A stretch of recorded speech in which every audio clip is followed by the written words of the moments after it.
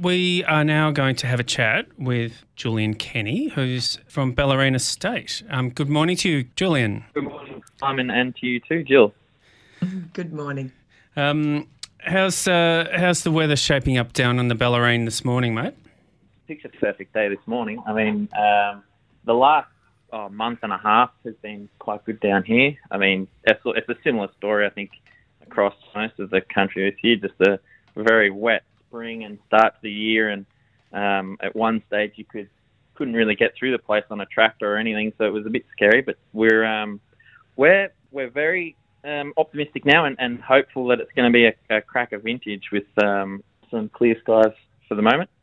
Mm-hmm. Yeah, we just had a chat with Adam Wadowitz, who obviously has vineyards to play with in Tassie and McLaren Vale and the Adelaide Hills, and he was saying, similar thing, like it's these longer ripening vintages are really good for making great wine. Yeah, I mean, I think they make everyone a little bit nervous, but at the end of the day, they're the ones that you really get the best wines from, particularly in an area where we're producing predominantly sort of Chardonnay, Pinot, and then obviously cool climate Shiraz, and you're getting beautiful peppery spice from these cooler years as well. But yeah, you can get very nervous early in the season, that's for sure. Yeah, and especially when you can't get a tractor onto spray for disease and all that sort of thing. That was no doubt very challenging. Yeah, and for us, we're actually a very low average rainfall area, so it's unusual for down here. So a lot of people just struggling to adjust and find that. I mean, me being younger, I've sort of seen sort of more of this than I have sort of the really dry stuff with myself managing the vineyard. So easier for me to adapt, I guess. So your family owned and run a vineyard back from sort of late, just before the 2000s. Is that right? Yeah. So my parents got the property down here and started planting in '96, which is the year I was born. So I was in a little cradle carrier out there when all the vines were going in. You're a baby. So, yeah. And my brother was 2 years at the time. So it's been our entire lives, and it's been fantastic for the both of us to still be having a role in it and taking that on, and see Mum and Dad sort of watching a little bit now. I mean, Dad struggles to watch as much. Don't we hear that story repeated, Jill? Yeah, we really do. I think particularly in this industry where it's there's lots to sort of do, and there's lots of things that can be changed by new and fresh ideas. It's hard to sort of let that happen. I'd be interested to know, on the windy, rainy winter's day when the pruning needs to be done, would you be happier to watch on that day? Oh yeah, that's not a problem. Ouch. We can have that. Can I ask, how many of those days would you get in a year? Oh, geez. This last winter, it was just about every single one. We were actually struggling to get the pruning done at one stage, because we're 26-year-old vines now, so they're not that old, but trying to avoid pruning in the rain just because we don't want to get trunk rot or anything going on. So it was actually a bit difficult this year with that. We do it all ourselves pretty much, so 2 or 3 people out there, it gets tough when you have 3 or 4 weeks of rainy weather where you don't really want to be pruning. Yes. Julian, have you had a look at any of the older wines recently, and sort of chatted to Dad about what he has seen as the development from those early years when the vines were young, and now with 25 plus years on them, how he finds that things have changed? Yeah, certainly. We've got a rack of wines going from our very first vintage down in the cellar door, our 99 Chardonnay, the first one that was produced on the property, going right through. And you're certainly seeing a much better depth in the wines. And I think it's a bit of particularly with the Chardonnay, was just a sign of the time. The oak use was a lot heavier back in the day.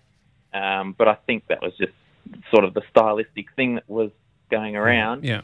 But the vines being older and they're just more expressive, so you don't need that oak use anyway. And that's been one of the big things for me, at least, is to try and really let the vines show where we are, particularly with Pinot. I mean, Pinot, in my opinion, is the one that really showcases the vineyard and the year more than any of the others. And being able to let them express themselves more and not be covered up too much by sort of, I guess, the winemaker's hand. I found, can I just ask, just on the Pinot, you have quite a different offering. You have a fortified Pinot Noir. Are you still doing that? Yeah, so we haven't for a little bit. We only will ever do that in sort of the drier years, the particularly good ones, because I mean, obviously in those wetter years, you just get too much disease pressure to try and let that Pinot hang out there long enough. But yes, so it was done in a Solero system. So in our good years, we're picking very late. I mean, it's just sort of like a vintage port style, the way we started off. But yeah, I mean, it's certainly something different, and it's not overtly sweet fortified wine either. We're really leaving the freshness in there. So it's really a spicy, fresher fruit style of fortified, where you're sitting down with some cheese or charcuterie with it, as opposed to a dessert. Perfect. What would be the oldest one you have at the moment? You've still got sitting around. So it's not. We've never done it as a single vintage release. So we've always just blended as we go. Sure. Off the top of my head, I think we started it around 2006, 2007 when we first did that one. So you're still too young to drink then. Oh yeah, certainly. And now you are able to drink, and you're a senior part of the winemaking team. You've got a wine named after you, which is the Julian's Merlot. How much do you get to lead the charge on that stylistically and with some of the decision making? Oh, I get free rein on the Merlot. I mean, because it's not a variety that people really come to our region for. No. The Chardonnay is the one where Dad has his biggest sort of play over. So yeah, the Merlot, I get to basically do as I please with that one. It's probably the most challenging. I mean, Pinot is obviously challenging, but because it's not really a great climatic area for the Merlot, it's really only those sort of drier ends of the year where we get good ripening and that green character to really dissolve out of it. So we actually turn most of it into rosé these days, with rosé being so popular, and playing around with a bit more complex rosé. So we're using a little bit of oak use in there, picking slightly riper on some of it, just to try and build more of a food wine rather than just a sort of light summer's day smasher. Yeah. I love a rosé made from Merlot. And do you also use the Merlot for the sparkling rosé? I assume you do, or do you use the Pinot? No, so the sparkling rosé that we have was a Pinot Chardonnay, right. And that one is it's 2008 wine, and so that one spent 10 years on lees. So we really went sort of really traditional champagne on that one. Wow. Disgorged 2019. And yeah, it's a fantastic wine. But yes, we stuck traditional with that one with the Chardonnay Pinot. Beautiful. Do you still have stocks of that available for common folk like me? There's not a lot, but we do. I bet there isn't. And that's pretty well all sold through just the cellar door and the restaurant. Sure. How much did you make of that specific vintage? That one because we did some that was disgorged earlier, and then the stuff that we held back, there's only around 150 boxes of that one, and wow. that's Okay. pack, so not even dozens. Wow. Okay. I'd be really interested to hear about your different ranges. I know you've obviously got the Bellarine estate, but you've got the Port Arlington Ridge, 30 acres. Can you tell us the differences between those ranges? Yeah, so Bellarine estate's sort of more of a throwback to the traditional European Burgundies, particularly like obviously Chardonnay Pinot Noirs, whereas our Port Ridge is really sort of those, I guess, more of your quaffers. They're very fruit-driven, varietally expressive, and just sort of designed to be very approachable in their early days. And we're obviously not really seeing them through the years anyway, so they're not an aging one, that's for sure. 30 Acres is our distillery. So we started that just pre-COVID, which was a bit of fun. We had lots of demand for ethanol production at that stage, so we got lots of practice running our still for the guys making sanitizers that were buying ethanol. And so the name 30 Acres stems from the fact we have 30 acres of vineyard, and our gins are all produced off of our vineyard. So we do it from the very scratch. So distilling the wine to brandy, then taking to a neutral and working through to our gins from there. Yum. I see you've got a nice blood orange gin and tonic. You've got passion fruit mojito. Yeah, so we've just introduced the canned RTDs in our 30 acre range. So as you said, the blood orange gin and tonic, passion fruit mojito, which obviously rum based there. And we've very early, my brother has a bit of a passion for rum, so we bought some molasses down from up north and fermented that and have got that ticking away in the barrels too. So that's been a little bit of a fun experiment on the side. Yeah, nice. And then espresso martinis as well in that range. Wow. And so are they in bottle shops yet, or is it just going to be a cellar door thing? So they're just being picked up by Dan's, the can, and then also the sort of down here at least in your local BWSs, etc. Fantastic. Hey, Julian, we've had a couple of questions from one from Christopher and one from Kim. Just getting back to you sort of, Pinot and Chardonnay, which are, your leaders, I guess, for the region. Can you think about what sort of clones you've got from, for the Pinot vines, what sort of clones you've got in and what suit the area most? And then the second question is about Chardonnay and over the last 5 years, how the popularity of Chardonnay has grown or changed, as styles change. Yeah, of course. So Pinot, we've got 4 different clones, 3 blocks. So one of those blocks is an interplanting of 114 and 115 clones. And that one actually had a little bit of Viognier slipped through the keepers. So there's probably actually 2 or 3% of Viognier in that block, which we just go ahead and pick through with it. And that gives an interesting brightness to it. We've got Viognier, which is ironically planted right next to it, which is how it got confused in there, I imagine. And obviously that's usually used in the Shiraz, but it gives that a really nice lift to the Pinot out of that block. Our other 2 plantings are D5 V12 and MV6. I mean, MV6, the workhorse sort of Australian Pinot.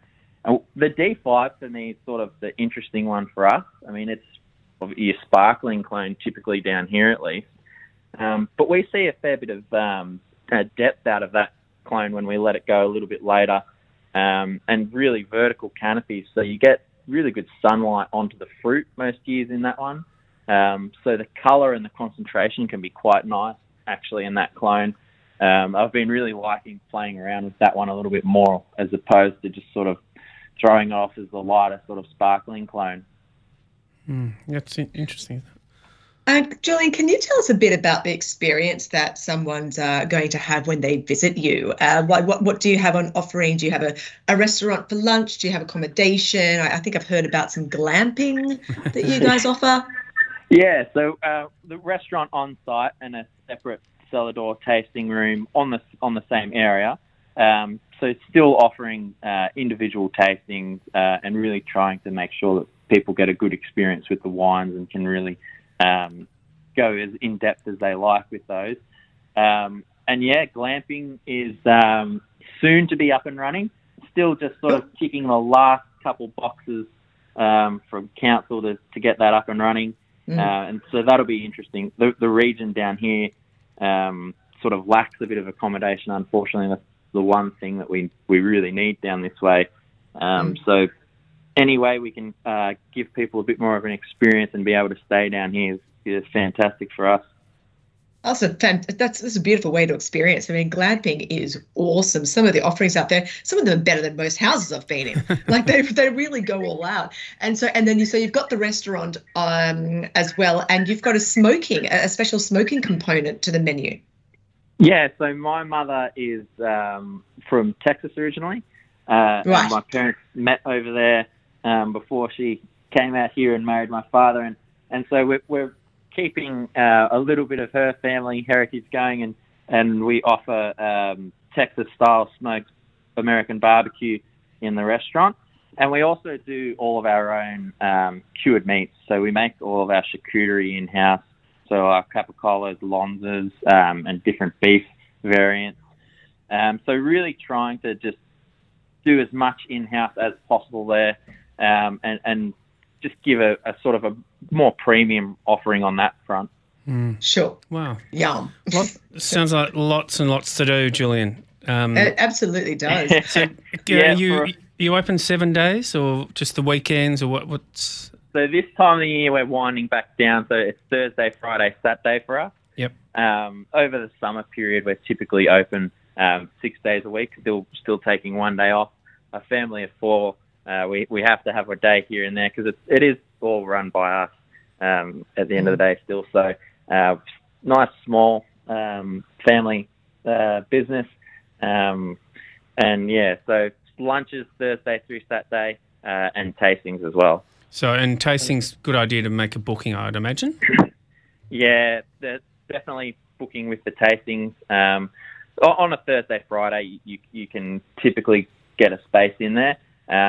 But you'll always be sort of talking to a winemaker as well at our place, which is one of the things we like to make sure that either myself or Kelly, our other winemaker, is in there. So you really get a good guided experience there. Perfect. I just have one very last, completely non-wine related question. The logo you have of the beautiful woman with the flowing hair, what's that about? Oh, so she's been sort of phased out actually.